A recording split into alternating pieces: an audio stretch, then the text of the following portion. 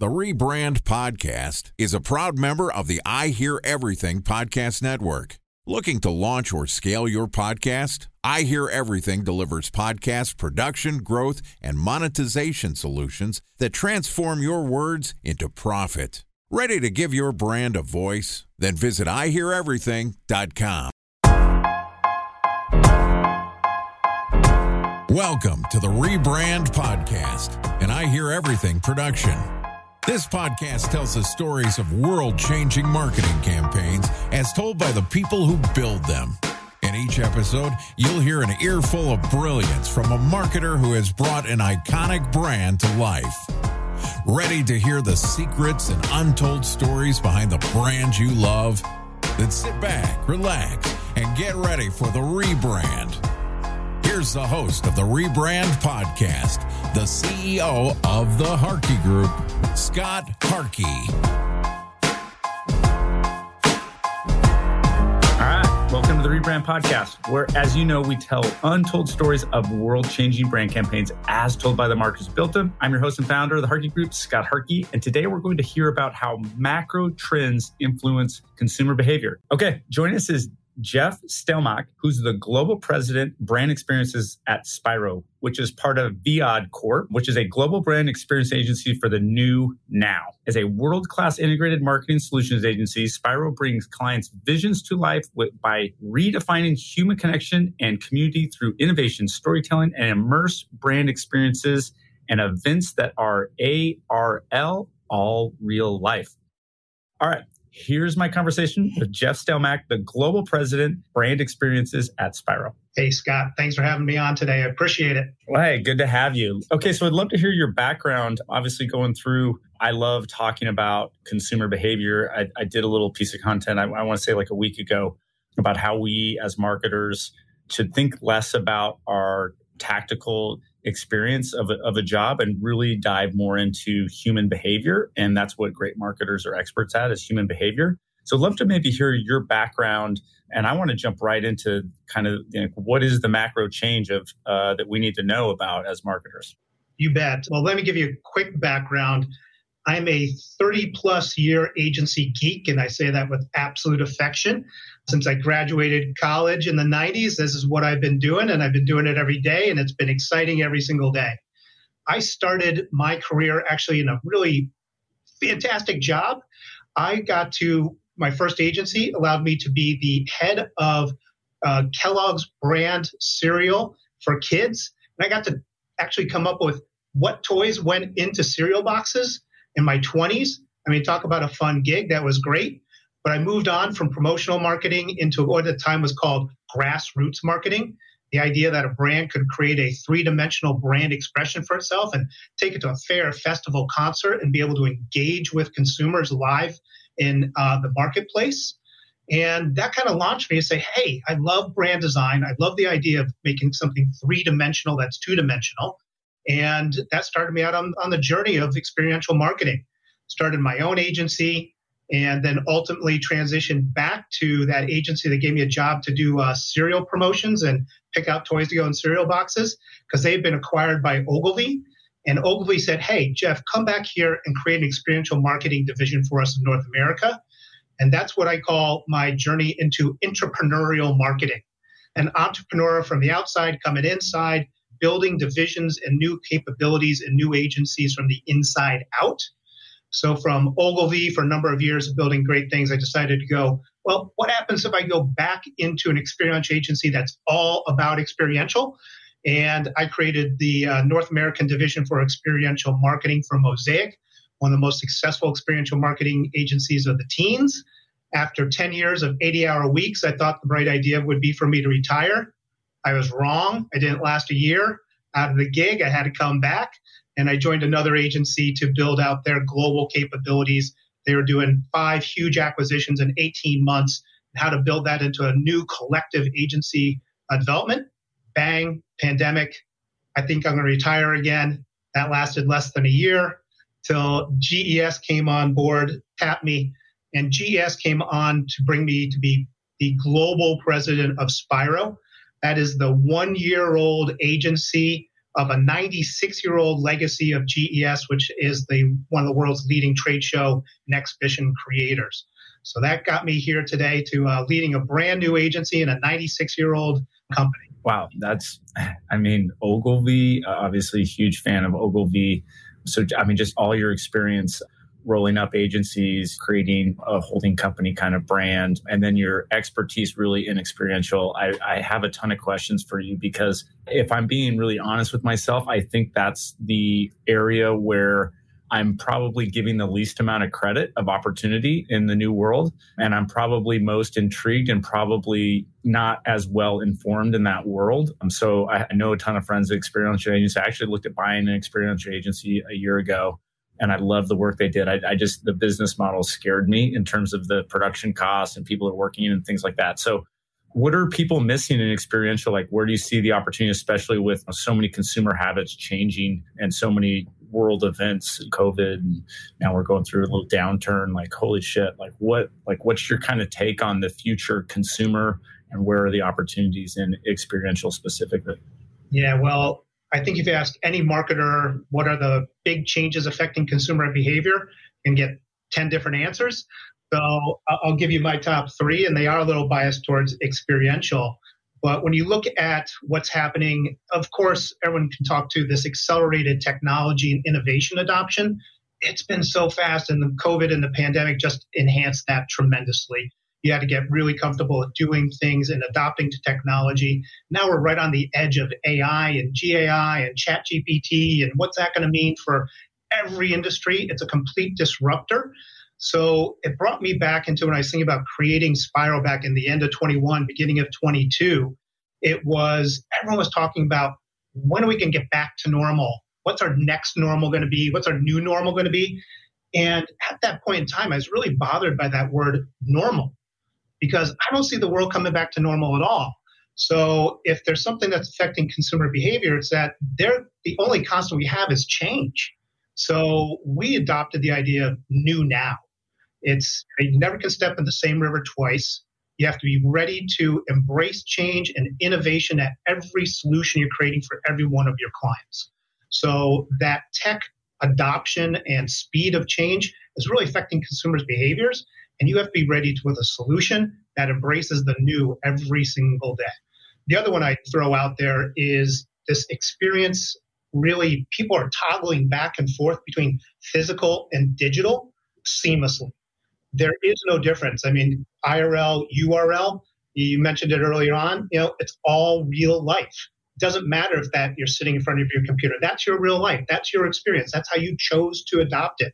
Deloitte came out with their insight study just about 2-3 weeks ago.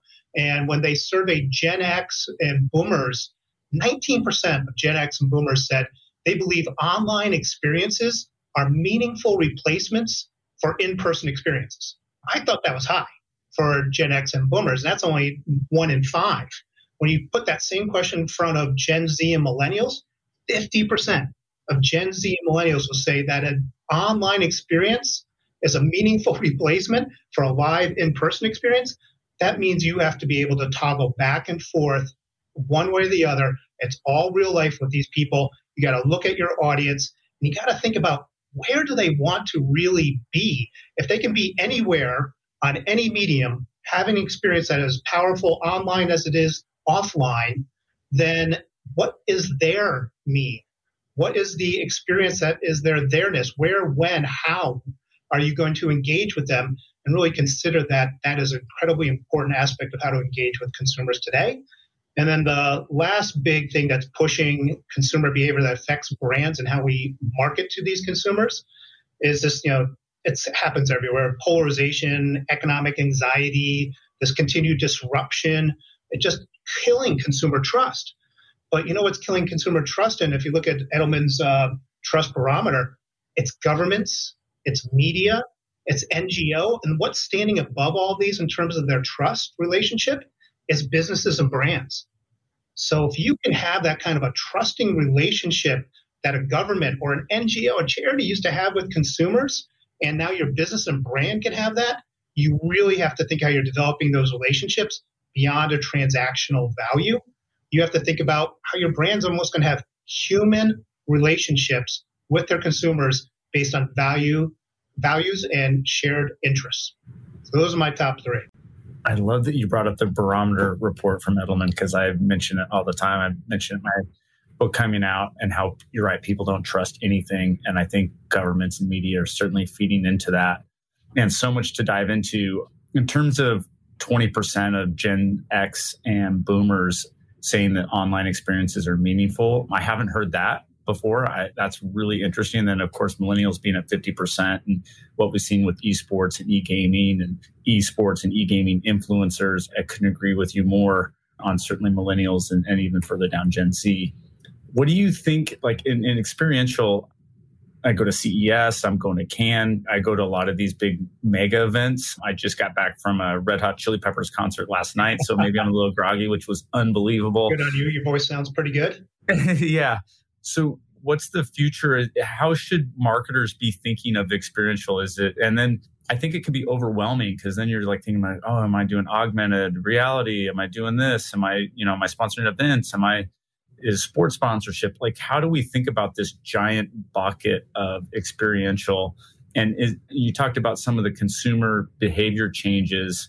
What else can we see in terms of not just, maybe this dual reality of live and Zoom and virtual? But yeah, I mean, how should we be thinking about this just giant bucket of experiential? I mean, I'd imagine it touches so much, whether it's retail or big events or tech. Like, is it all one bucket? Is it all under consumer experience? And that's one piece of it. Like, how should we be strategically thinking about this?